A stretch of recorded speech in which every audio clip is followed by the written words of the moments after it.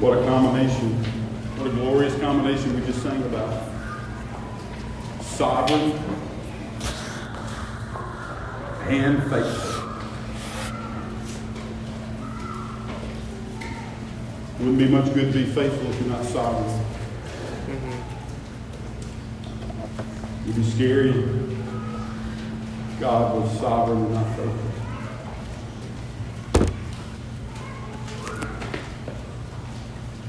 Turn with me to Matthew chapter 20.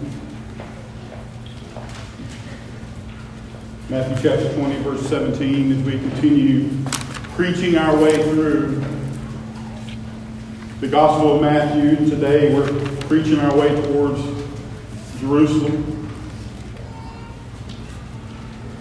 And as you turn to Matthew 20, I want you to think about this haunting moment that's in John 18. John 18:4 describes the very moment in the Garden of Gethsemane when Jesus is betrayed. When he's betrayed by Judas, and they come and they bind him and they take him away to the Jews. Right as Judas and his band of soldiers arrive to get Jesus, the text says, then Jesus, knowing all that would happen to him, came forward. It says Jesus knew all that would happen to him. And knowing all that would happen to him, he stepped forward. Now when you think about that, when you think about what if you knew? What if you knew all that would happen to you? I mean everything. All the details. What if you knew that? Would that be a good thing or a bad thing? Would that be an easy thing or a hard thing? And I guess part of that would depend on the source. How do I know all that's going to happen to me? Is the source some $10 fortune teller, or is the source God? What if the source of all the future details of your life and even your death, what if the source of those details was actually God? What would you do? Would you do like Jesus? And step forward, embrace every moment? Would you walk in the good works that God had prepared beforehand for you? Would you step forward? Or would you try to sidestep God's sovereignty, God's plan? If you knew the time, the place, and the details of your own death, would you try to avoid it? What if you knew everything that was going to happen to you? Well, Jesus did.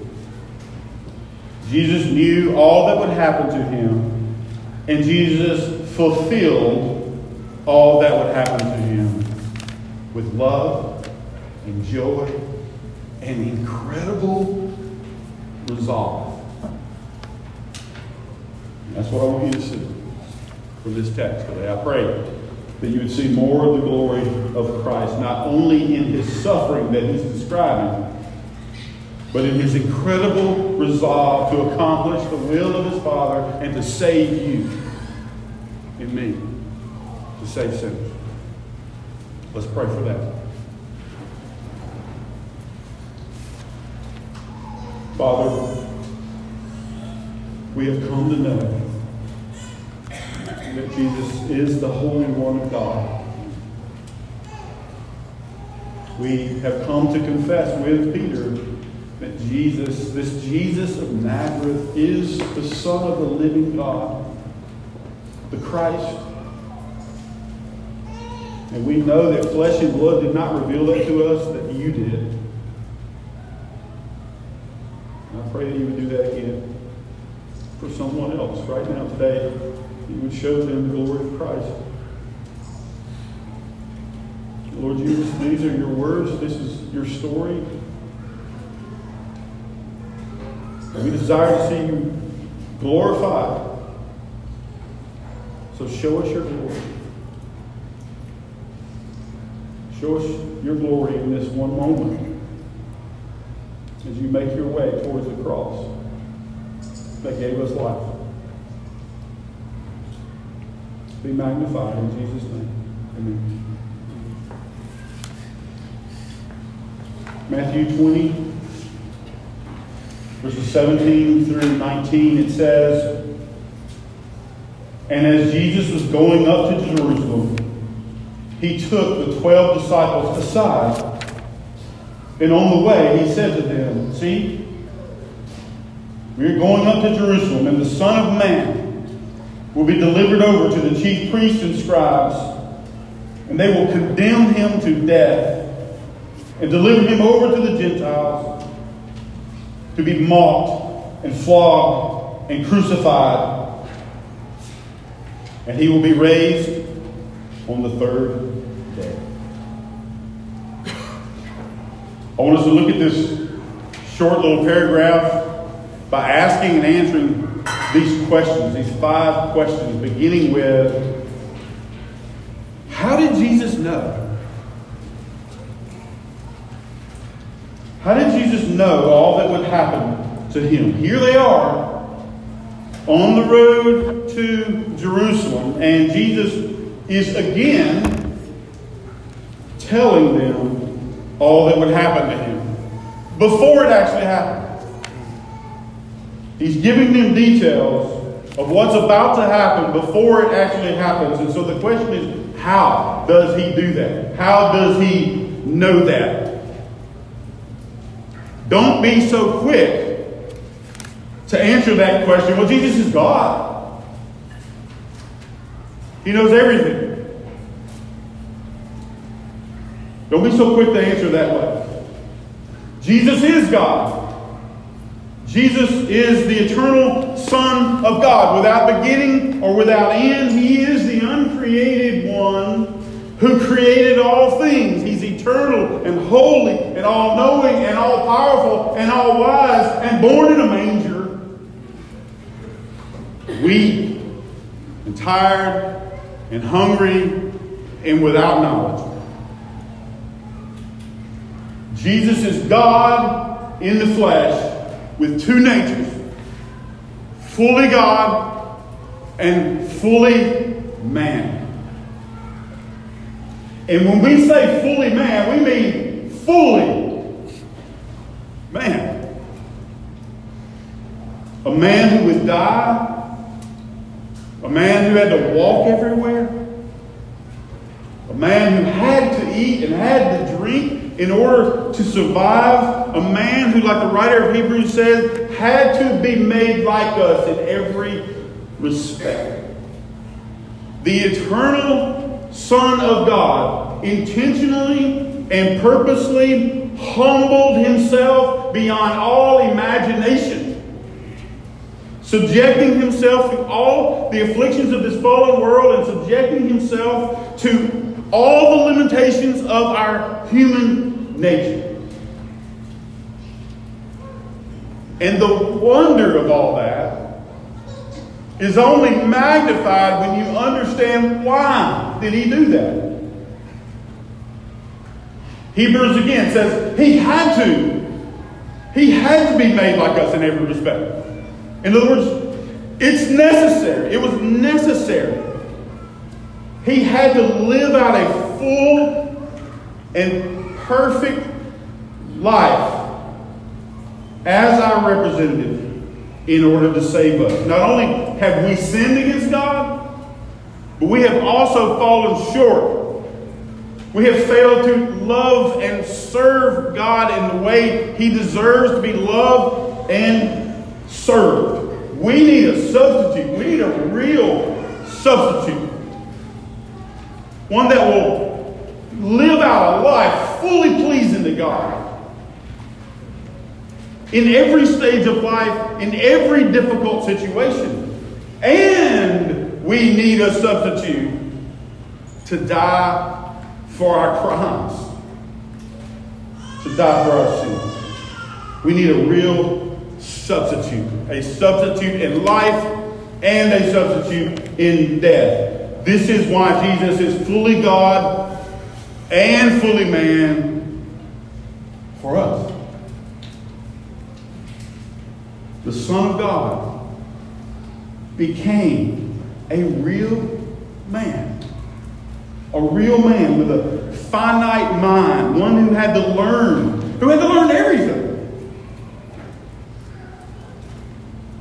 When Jesus was born in the manger 2,000 years ago, he was just like us except without sin.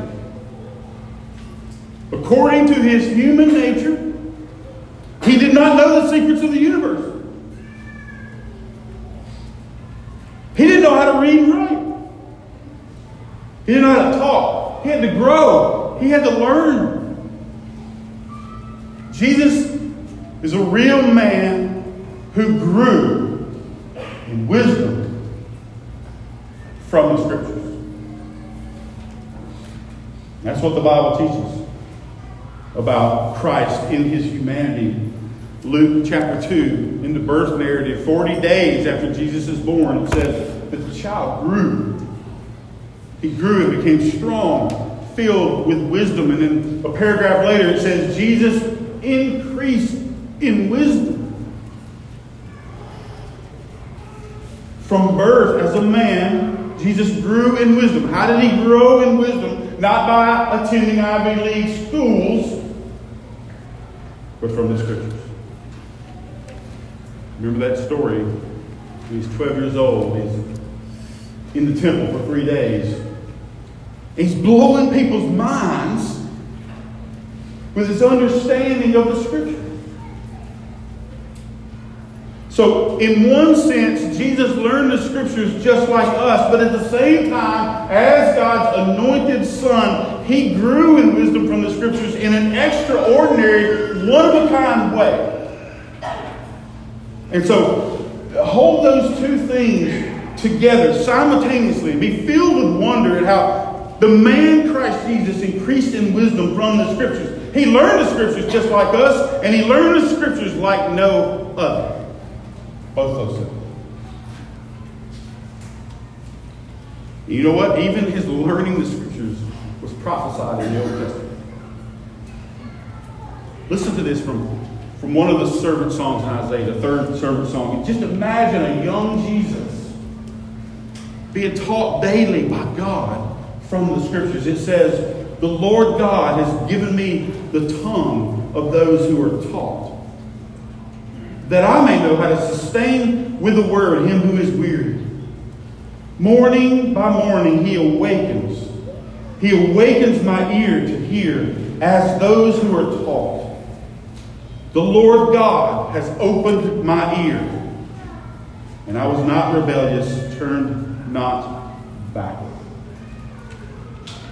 And so his whole life, Jesus is being taught, and he grew in wisdom from the Scriptures. So what's he learning from the Scriptures? What are the Scriptures about? The Scriptures are about Jesus. Jesus himself says this multiple times in John 5. He says, "You search the Scriptures because you think that in them you have eternal life, and it is they that bear witness about me." And so the Scriptures are about Jesus, but in a very real sense, they are also for Jesus. The Scriptures are for us, but the Scriptures are also for Jesus. This is the means by which Christ increased in wisdom. This is the means by which he learned obedience, as Hebrews says. And this is the means, the Scriptures were the means by which Jesus learned about himself and came to know all that would happen. Can you imagine that? You find a book that just captivates you. A book that's filled with wisdom. A book where you learn and grow every time you read it. And somewhere along the way, you begin to read this book in a very personal way. And you grow to realize that this book is not just good instruction for your life. This book is about your life.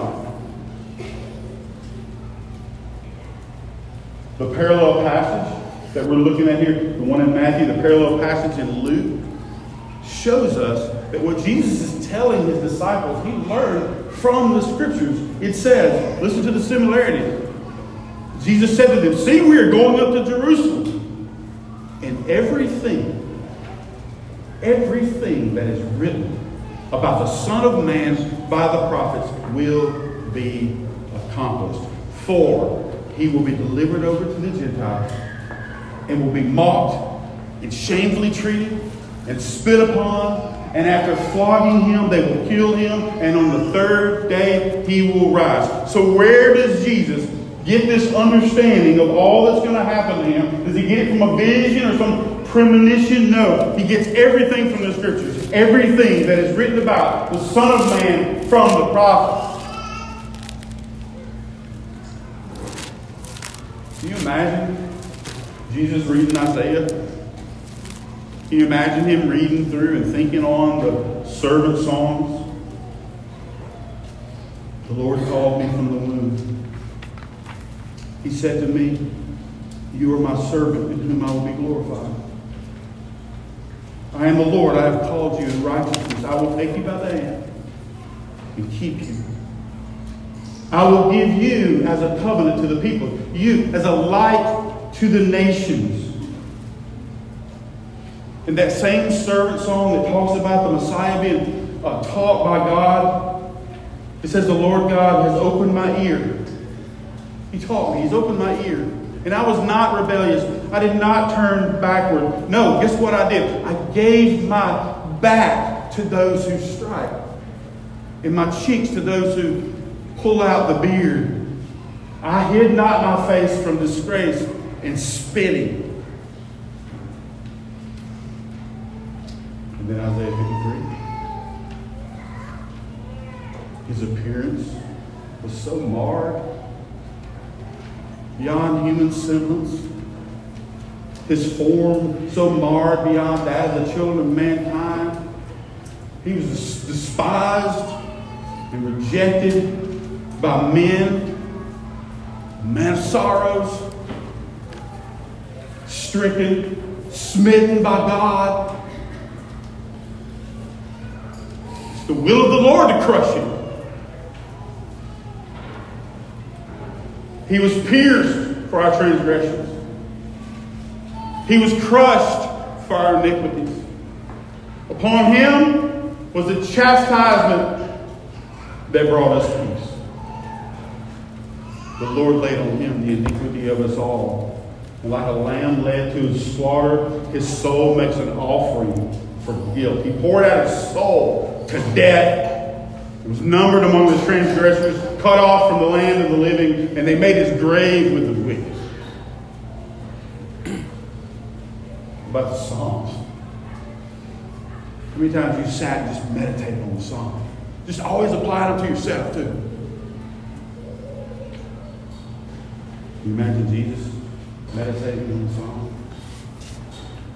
My God, why have you forsaken me? I'm a worm and not a man, scorned by mankind and despised by the people. All who see me mock me. Dogs encompass me. A company of evildoers encircle me. They have pierced my hands and my feet. I'm poured out like water. All my bones are dried up and out of joint. My heart's like wax. Melted within my breast. My strength is dried up. My tongue sticks to my jaws. You lay me in the dust of death. Psalm 69. I'm weary with my crying out. My throat is parched. My eyes grow dim. More in number than the hairs on my head are those who hate me without cause.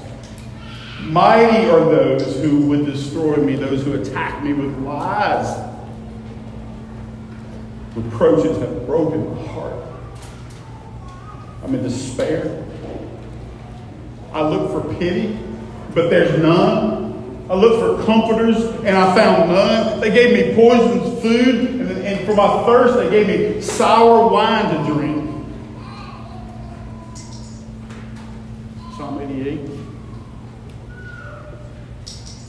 You have caused my companions to shun me. You've made me a horror to them. I'm shut in so that I cannot escape. Oh Lord, why do you cast my soul away? Why do you hide your face from me? My soul is full of troubles and my life draws near the Sheol. I'm counted among those who go down to the pit. I'm a man who has no strength, like one set loose among the dead, like the slain that lie in the grave, like those whom you remember no more. They're cut off from your hand. You, Lord, you have put me in the depths of the pit, the regions dark and deep. Your wrath lies heavy upon me and overwhelm me with all your ways. I suffer your terrors. I'm helpless. Your wrath has swept over me. Your dreadful assaults destroy me. They surround me like a flood all day long. They close in on me. Darkness has become my only companion.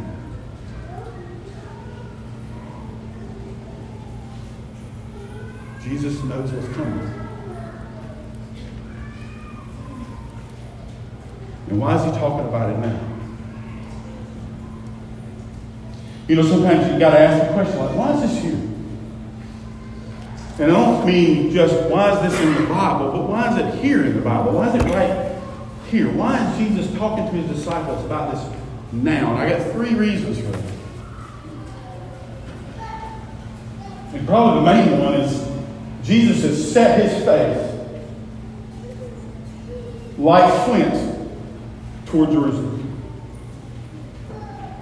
Jesus knows exactly what lies ahead, and he knows his time. Another way of saying it is that Jesus has made the turn. There's a phrase in golf. If you want to know more, ask Hugh later. There's a phrase in golf called the turn.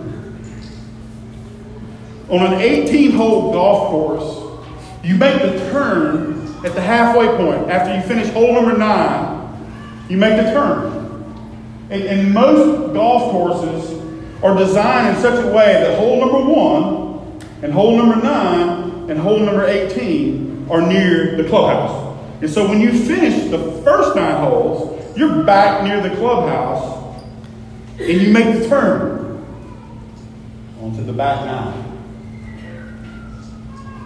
And here we see Jesus has made the turn. He's on the back 9 of his mission on earth. He's on his way to Jerusalem. You see that, look, in the first 2 verses. He says that Jesus is going up to Jerusalem. He took the 12 disciples aside, and on the way he said to them, see, we are going up to Jerusalem. So that's where they headed. That's where they're headed. And this whole section, beginning, flip over to chapter 16. This whole section, beginning with Peter's confession in chapter 16, all the way through the end of chapter 20, is Matthew's version of Jesus' final journey to Jerusalem. That's what we're in the middle of right now. And look at verse 13. Chapter 16, 13. Where are they? Where is Jesus and his disciples? They're in Caesarea Philippi. And everybody knows where that's at, right? This is why you got the Bible maps in the back. This is one of the most northern edges of the ministry of Jesus Christ, of the public ministry of his earthly mission. And this is where Peter makes this great confession that you are the Christ, you are the Son of the living God. And this is where Jesus makes the turn southward. This is when and this is where he begins to head toward Jerusalem for the last time. And this is also when he begins to reveal to them what's going to happen to him when he gets there. You see that shift in verse 21, chapter 16, verse 21. It says, from that time, makes the turn, Jesus began to show his disciples that he must go to Jerusalem and suffer many things from the elders and the chief priests and the scribes, and be killed, and on the third day be raised. Now, if you thought it was serious to follow Jesus before chapter 16, it just got real. And before they even set first foot on the road toward Jerusalem, he tells them, if anyone would come after me, like here we go, if anyone would come after me, let him deny himself and take up his cross and follow me. Headed to Jerusalem. In chapter 17, he shows his glory in this transfiguration to his inner circle. And as they come down from the mountain, he tells them again he's going to suffer and die and be raised from the dead. In 1722, he begins this move south. And then he's back in Galilee. And he tells them again that he's going to be killed and raised on the third day. And then in chapter 19, they leave Galilee, heading further south. And they enter the region of Judea, beyond the Jordan. And it says in chapter 19, large crowds join him. Large crowds followed him. Why did large crowds follow him? Well, one reason is he's healing everybody. But the other reason is Passover. Everybody's heading to Jerusalem. It's just not just Jesus going to Jerusalem. Everybody's heading to Jerusalem for Passover. And so the closer they get to Jerusalem, the larger the crowds become on the pilgrimage to Jerusalem for Passover. This is why you see this wording. So back to our text in 20. This is why you see this wording in verse 17. When he's going up to Jerusalem, he says he took the 12 disciples aside out of the midst of the throngs that are following him towards Passover. So he's talking to the 12, it said. He's talking to the 12 privately.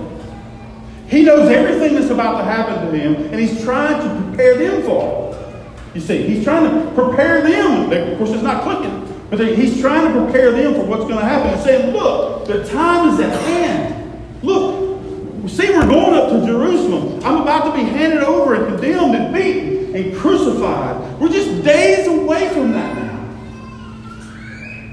And so they're near the Jordan River. They're coming closer to Jericho. They're coming closer and closer to Jerusalem, even closer to this most important moment in history. And Jesus is moving closer to that great day of suffering he'd read about in the Scriptures all the time. Now, as you can see, in the rest of chapter 20, the disciples still don't get it. But Jesus does. Jesus has set his face like flint toward Jerusalem. You ever heard that phrase before? Set his face like flint. You know where that comes from? That comes from that same servant song that I read a little bit from a while ago about the Messiah being taught by God. In that same setting, it says, the Lord opened my ear.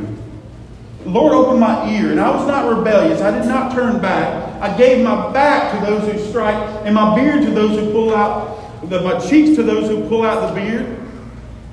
I did not hide my face from disgrace and spitting. He goes on to say, the Lord God helps me. Therefore I have not been disgraced. Therefore I have set my face like flint.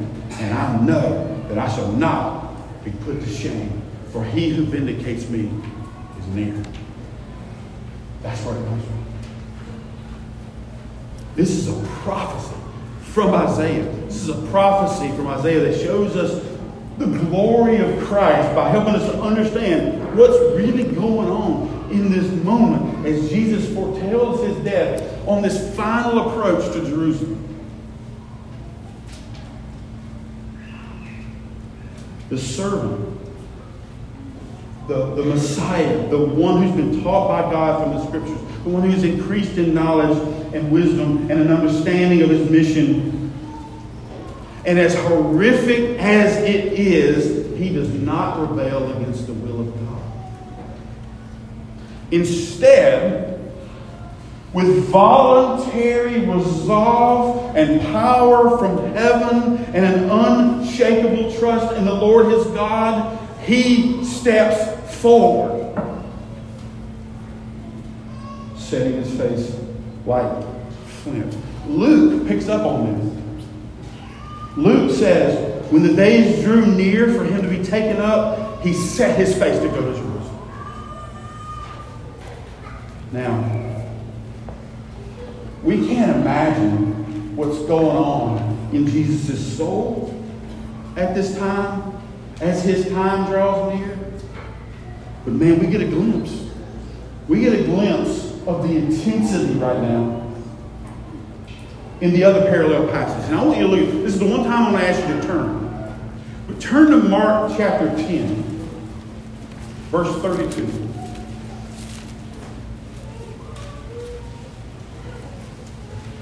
Mark chapter 10, verse 32. This is a parallel to the same passage we're studying today. Notice in Mark chapter 10, verse 31, Jesus has just finished talking about how the first will be last and the last first. Just like in Matthew. And then, right before Jesus talks about his death, Mark, the Gospel of Mark, gives us this awesome little detail on the road to Jerusalem right before Jesus pulls his disciples aside and begins to tell them again about his death. Look at verse 32. Pay attention to what is going on here. It says, and they were on the road going up to Jerusalem, and Jesus was walking ahead of them. And they were amazed. And those who followed were afraid. Please get that scene in your head of the backstory, what's going on here. Jesus grew in wisdom and scriptures. He knows all that's going to happen to him. And he's now set his face like flint to go to Jerusalem. The crowds, they're heading to Passover. But their Passover is not going to be anything like his Passover. The crowds are probably expecting just another beautiful day on the road to Jerusalem. The disciples are back there probably resuming their thoughts or resuming their conversations on who's the greatest. Where's Jesus? He's up ahead all along. It says Jesus was walking ahead of them. Jesus is walking ahead of them, face set like flint. He's all alone, but he's in front. He's not dragging his feet. He's not bringing up the rear. He's not going really slow. He's leading the way. And there's something different about his demeanor. There's something different about his posture or his countenance or the way he's carrying himself, because it says they were amazed. And those that followed were afraid. And so something about Jesus, the way he's walking ahead of them in solitude, is somehow creating awe in them. One commentator says, these feelings must have been awakened by the manner of Jesus. As one laboring under strong emotion. He walks alone by preference, step and gesture revealing what is working within and inspiring all. Another commentator says, the Lord walked in advance of the 12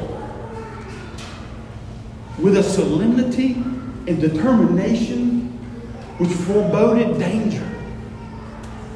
They begin to fear the coming disaster as they neared Jerusalem. They read correctly the face of Jesus. His face set like flint towards Jerusalem. The Lamb of God is heading to Passover. This is what's going on. The Lamb of God is heading to Passover. Everybody else is heading to Passover, but they're not the Lamb of God.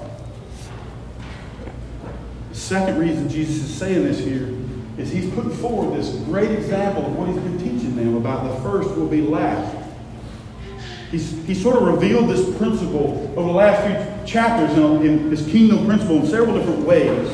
And one part about this principle is this, that only those who humble themselves will enter the kingdom of God. He said it several different ways. One was take up your cross and follow me. He said, whoever's going to save his life is going to lose it. Whoever loses his life for my sake is going to gain it or find it. Whoever humbles himself like a little child is the greatest. And then we said the rich young ruler won't become last. He won't give up his possessions. He forfeits heaven. And then you see the disciples, they say, we gave up everything. He says, you get eternal life. The first will be last and the last will be first. And now Jesus he's foretelling something, that he's going to put himself forward as the ultimate example of this self-sacrificial humiliation for the kingdom of God. So let's be clear. There is nobody more first than Jesus Christ, the Son of God. Right? And there is nobody that made himself more loved or more last than Jesus Christ, the Son of God. And I don't want you to miss this incredible, humiliating contrast in what's being communicated to the disciples on the road to Jerusalem. They're fighting over who's the greatest. They're full of spiritual pride over what they're giving up for Jesus. Yet they're not seeing this cosmic condescension of the Son of God, the one who's leading the way to Jerusalem. They're not even seeing it. I mean, they've confessed him to be the Son of the living God.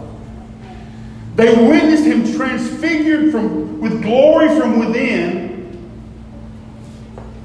He himself has declared himself to be the Son of Man from Daniel 7, the one who's going to sit on that eternal glorious throne of the Ancient of Days. And here he is on earth. Here he is walking on a little dirt road, heading towards this pitiful little cluster of human habitation called Jerusalem. And he's telling me he's about to allow himself to be handed over to some of his own rebellious creatures to spit on him and mock him and pull his beard out and beat him and staple him to a tree. All to save sinners. Which is his third reason he's telling us this. He's foretelling where all this grace is going to come from. The parable from last week, Ryan showed us that this parable of the laborers in the vineyard is about God's sovereign grace toward sinners. You can see that in verse 15. It's talking about the master being generous and sovereign. Am I not allowed to choose to give to whomever? To give what belongs to me? Do you begrudge my generosity? That parable is about God's generosity to those who don't deserve God's generosity. It's talking about those that are full of spiritual pride, who wrongly think they deserve God's grace. And so here's two reminders. Here's a reminder of two wrong ways to think about God's grace. One is to beware. Beware of thinking that you deserve anything more than hell. Beware of thinking that you deserve anything more than hell from a holy God. All have sinned. Right? Everybody in this room knows that verse. All have sinned against God. Guess what? Sinners go to hell. Period. If not for grace. Every moment we avoid eternal damnation is only because God is slow to anger and or Jesus died for your sins. And so beware of thinking you deserve more than hell, and also beware of thinking that this grace, that God's grace towards you is free. Beware of thinking that God's grace towards sinners is free. It's not free. It's free to you. But God's grace towards sinners is the most costly thing ever imagined. The grace we receive comes at the expense of God's only begotten Son, the one walking on the road toward Jerusalem. God did not spare his own Son, but gave him up for us all. Our sin has racked up the biggest debt in history. And what Jesus is foretelling here is how the price gets paid. It's how the price of forgiveness comes. What is about to happen to Jesus is going to provide for the riches of God's grace. Now, what is going to happen to Jesus? Like, this is why he's telling us. Now, what is he telling us is going to happen? He knows exactly what's going to happen. And there's this growing sense of intensity and immediacy.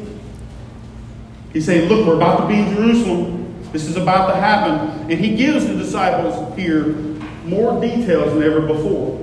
And so here he is. He's using his favorite title for himself, the Son of Man, from Daniel 7. Daniel 7. And he gives 7 details. Verses 18 and 19. First detail is he's going to be betrayed. He's going to be betrayed and delivered over to the Jewish leaders.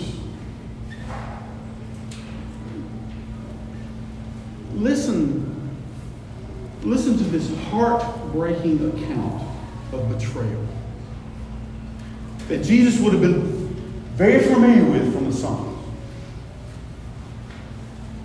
It says, "For it is not an enemy who taunts me, then I could bear it. It's not an adversary who deals insolently with me, then I could hide from him. But it is you. It is you, a man, my equal, my companion, my familiar friend. We used to take sweet counsel together. Within God's house, we walked together. Even my close friend whom I trusted, who ate my bread, he's lifted up his heel against me. Betrayed. Don't miss this detail in verse 17. He took the 12.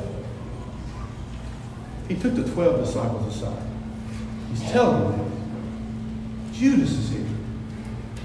Judas is in this group. The one that's going to betray him, the one that's going to fulfill those prophecies, is right there. And in just a few days, as they take of the Lord's Supper, Satan himself is going to enter Judas and betray Christ for a measly 30 pieces of silver, the price of a slave that's been gored by an ox. Betrayed with a kiss in the Garden of Gethsemane, and then led away under the cover of night to this sham trial in the Jewish council, which is detail number 2. Jesus is going to be condemned to death under the law. Later in Matthew 26, we're going to see this so-called trial. You got the chief priest and the whole council, and it says they're seeking false testimony. Men in great powers telling lies. They're seeking false testimony against Jesus that they might put him to death. But they found none. Even though many false witnesses came forward. Interestingly enough, it's Jesus' testimony that condemns him under the law. And he's condemned to death under the law for telling the truth. The high priest says to Jesus, I adjure you by the living God, tell us whether you are the Christ, the Son of God. And Jesus says, you said so. Now high priest rips his robe and says, he's uttered blasphemy. What further witness do we need? The only witness they have is Jesus telling the truth. And they pronounce judgment according to God's law, saying he deserves death. How ironic. Lawless men convict God in the flesh for blasphemy according to his law. The punishment for blasphemy is a public stoning by the whole congregation. And again, ironically, they can't execute that. Israel is under Roman rule. They can't execute their own criminals, which means they couldn't stone Jesus. He had to be executed by the Romans, which means he had to be crucified. He had to be hung on a tree, which, according to God's law, is a sign that man is cursed by God. So he was. Detail 3. He's going to be rejected by Israel and delivered to the Gentiles. Psalm 2 predicts this. Israel and the Gentiles, the rulers and the people are all going to conspire against the Christ, and Israel's going to reject its own Messiah. He's going to be despised and rejected by men, Isaiah 53 says. John reminds us, it says, Jesus came to his own, and his own people received him not. He's going to be condemned. The Messiah is going to be condemned by the leaders of Israel. But unable to execute him, they're going to bind him up and deliver him over to the Romans. Detail 4. He says he's going to be mocked. Jesus will be mocked and treated shamefully by all. The parallel account says he's going to be mocked and shamefully treated and spit upon. All this falls under this mocking, this treatment of contempt towards him. I read Psalm 22 a little while ago. You know Jesus is familiar with Psalm 22. It says, all who see me mock me. I just saw that. Just noticed that the first time this week. It says, all who see me mock me. Man, it's so true. Jesus is mocked by the Jewish council guards who blindfold him and beat him in the head and say, prophesy, tell us who hit you. He's mocked by Herod and his soldiers. They dress him up in all these fancy clothes and treat him with contempt, ship him back to Pilate. He's mocked by the Roman soldiers who strip him down, robe him in purple, put a crown of thorns on his head, and bow down in false worship, saying, oh, hail, King Jesus. He's mocked by Pilate, who brought this beaten, crowned with thorns, Jesus out in front of Jews and says, hey, behold your king.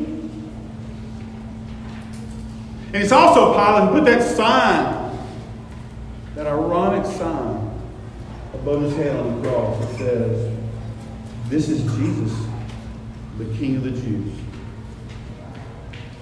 And he was mocked by all the onlookers at the cross. They wagged their heads and said, if you're the Son of God, come down. He's mocked by the priests and the scribes and the elders at the cross who said, he saved others, he can't save himself.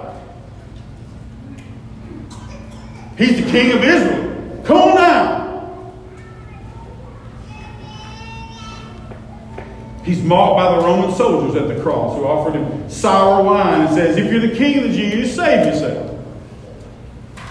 Even the two thieves on each side of him being crucified, they joined in to the same revival. All mocked him.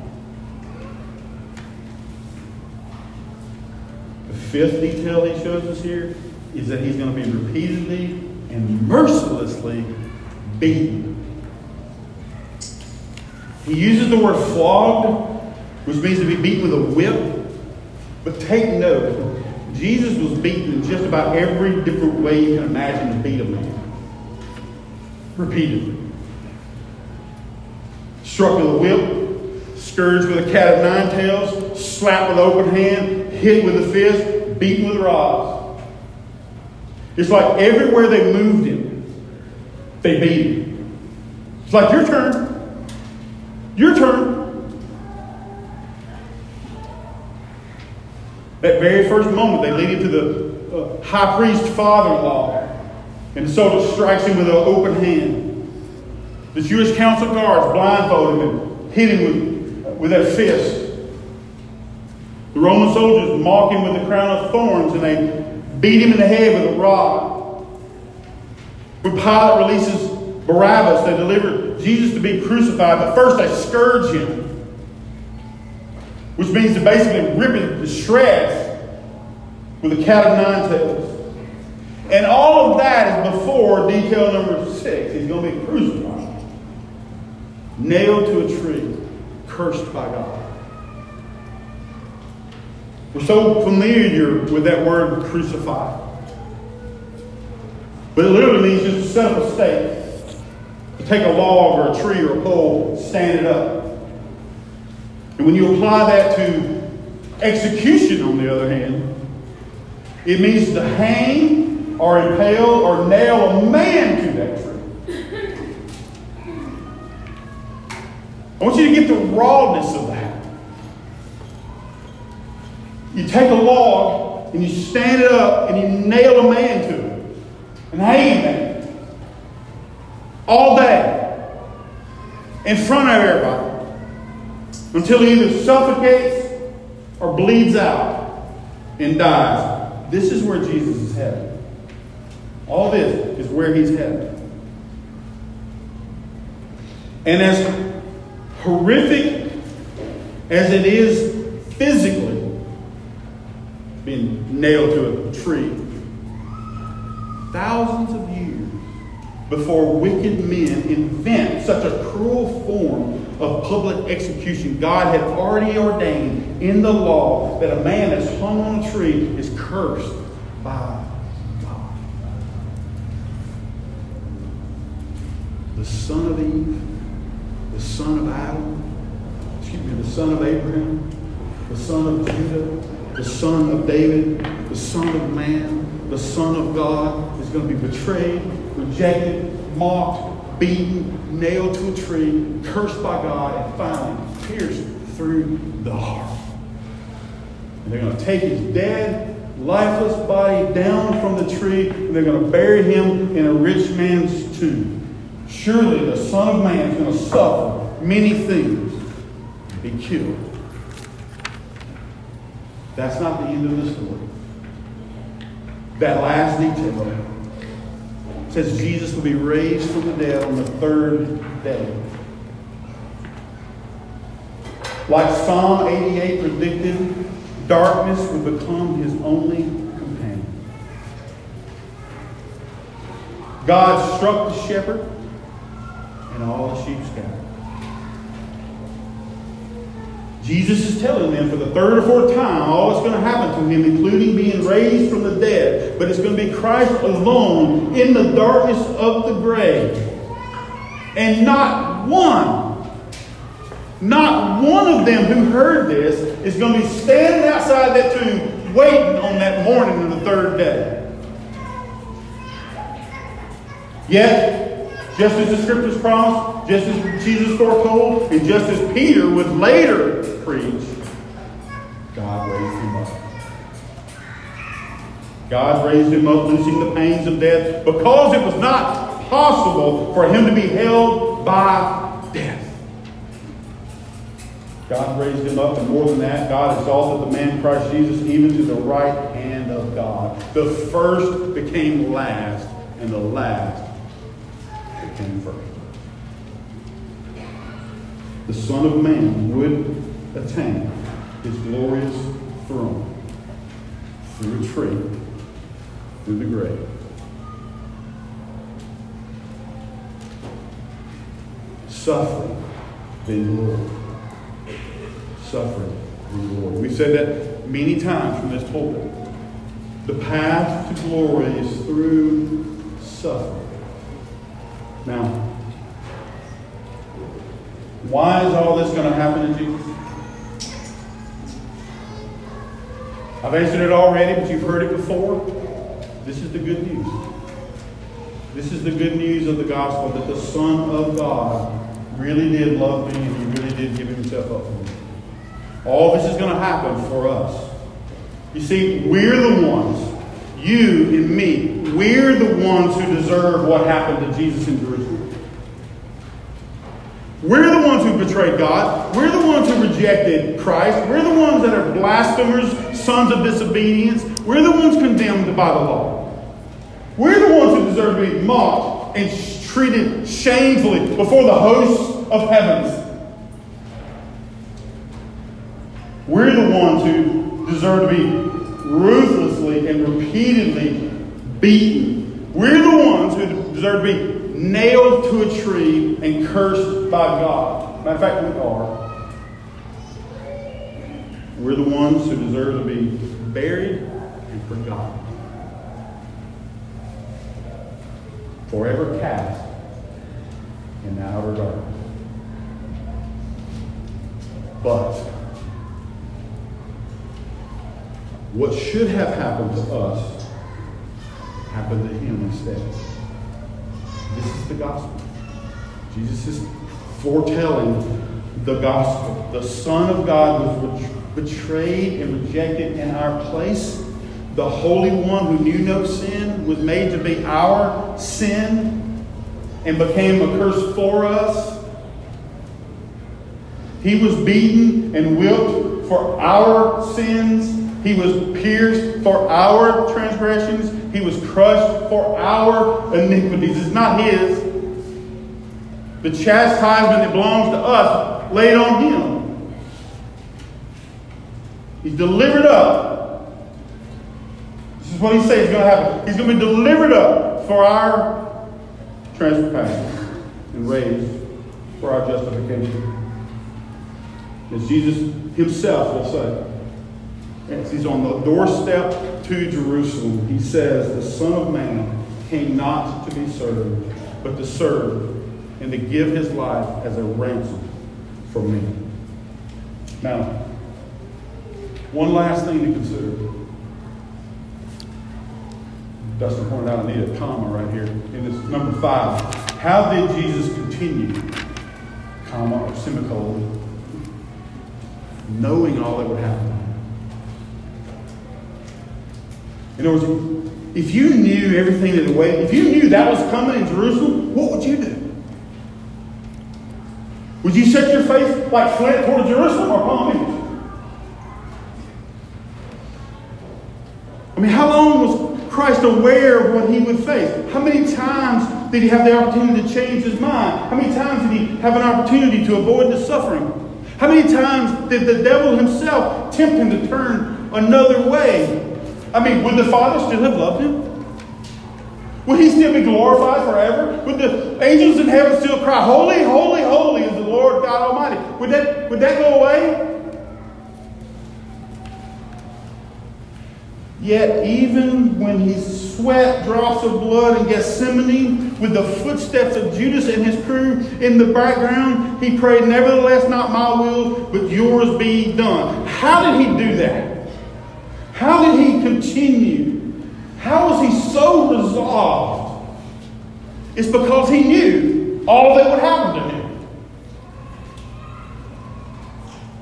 Note, I said the word all. He knew all that would happen to Him. He knew from the Scriptures He would suffer and be crucified. He also knew He'd be raised from the dead on the third day. He knew He would be vindicated. He knew He would be exalted. And therefore He continued to entrust Himself to the one who judges justly. And He also knew His finished work would save His people from their sins. That was His name. That's what God said. You call His name Jesus. Yeshua. for he will save his people from their sins. Jesus knew all that would happen to him. That's how he set his face like flint. That's how he continued, for the joy set before him. The Bible tells us explicitly, Jesus, who is the founder and perfecter of our faith, who for the joy that was set before him endured the cross, despising the shame, and is now seated at the right hand of the throne of God. In one of his many prayers that night on the way to the cross, 2,000 years ago, Jesus prayed, Father, the hour has come. Glorify your Son, that the Son may glorify you. Glorify me in your presence with the glory I had with you before the world existed. And so he has. And so Jesus now sits there, promise fulfilled, sits there at the right hand of God, full of joy as he continues to bring many sons to glory as a result of him setting his face like flint and accomplishing the will of the Father. Now, 3 ways that this should land on you. 3 ways that you should respond. The first is to come to Christ. Like if you're here right now and you are not a Christian, you know you're not a faithful follower of Jesus Christ, let me remind you of something. You have sinned against God every day of your life. You are on the very doorstep of the judgment of God against your sin, and you need a Savior. And this moment Jesus is talking about is for you. Hear that, please. Hear that, please. 2,000 years ago, the Son of God, he was standing on a dirt road near Jericho, looking towards Jerusalem, about to die for sinners just like you on the cross. Now, I know if you're here today and if you live in America, you've probably heard this many times. But it's time to stop ignoring Jesus Christ. It's time to stop ignoring the glorious Son of God just because you love your sin. I know what you're doing. Stop doing that. Today's the day. Resolve right now. Hear me, sinner. Resolve right now to stop playing with sin. Stop denying the judgment. Stop ignoring the Son of God. You set your face like sin. And I'm going to leave the world. I'm going to leave this sin behind. I'm going to come to Jesus Christ. Finally. That's it. I'm coming. Come and die to your sin and live the righteousness. Come to the glorious Son of God. The one who died for you. The one who set his face to come save you. Come to him. For those that know him, those that do know Christ, man, worship him. Worship Jesus Christ. Worship with wonder this incarnation. Fully God, fully man, the one who knows all things, the one who grew in wisdom. The one who is God that trusted God. The one who has all power that was crucified in weakness. The one who died on the cross, who has life in himself. Worship the incarnate Christ, the man Christ Jesus, and worship his incredible resolve to save sinners.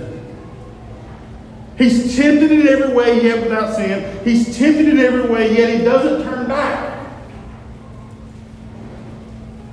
If he doesn't fulfill that servant song in Isaiah about setting his face, we all die in our sin. This moment in Jerusalem where the intensity is beginning to grow on him, if he changes his mind right here, we're done. Glory be to God.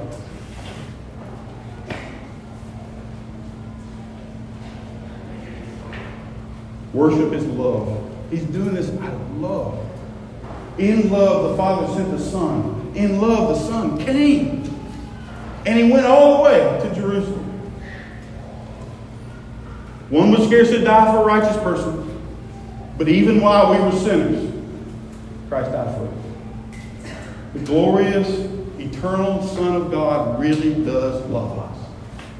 He really did give himself up for us. And last, those of you that know Jesus Christ, imitate him.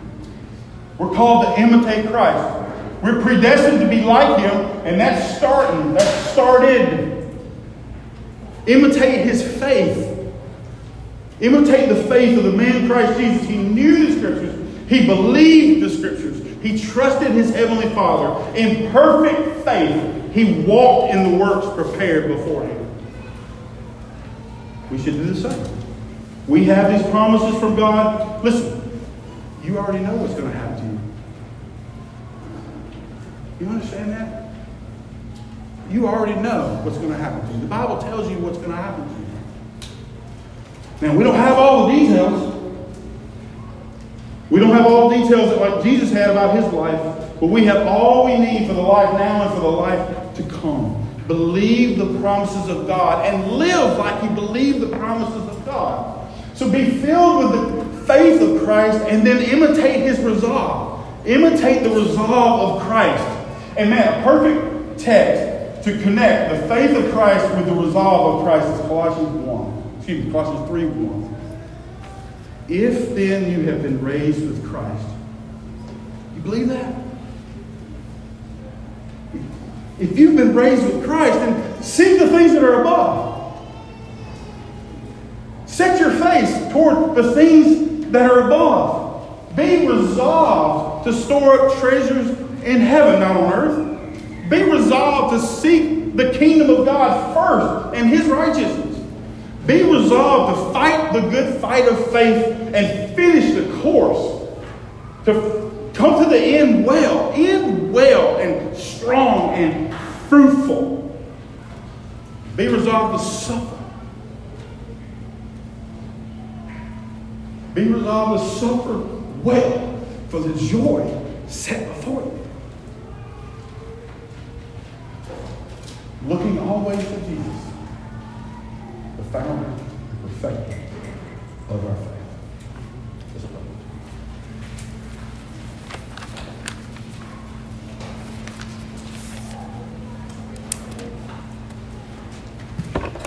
pray. We are weak, Lord. We are weak. We're full of unbelief. But your word is true and your Son is glorious. Praise you for the grace that we've come to know him. God, help Christ to be worshipped in this place. Help Christ to be worshipped in this church. Help us to be imitators of Christ.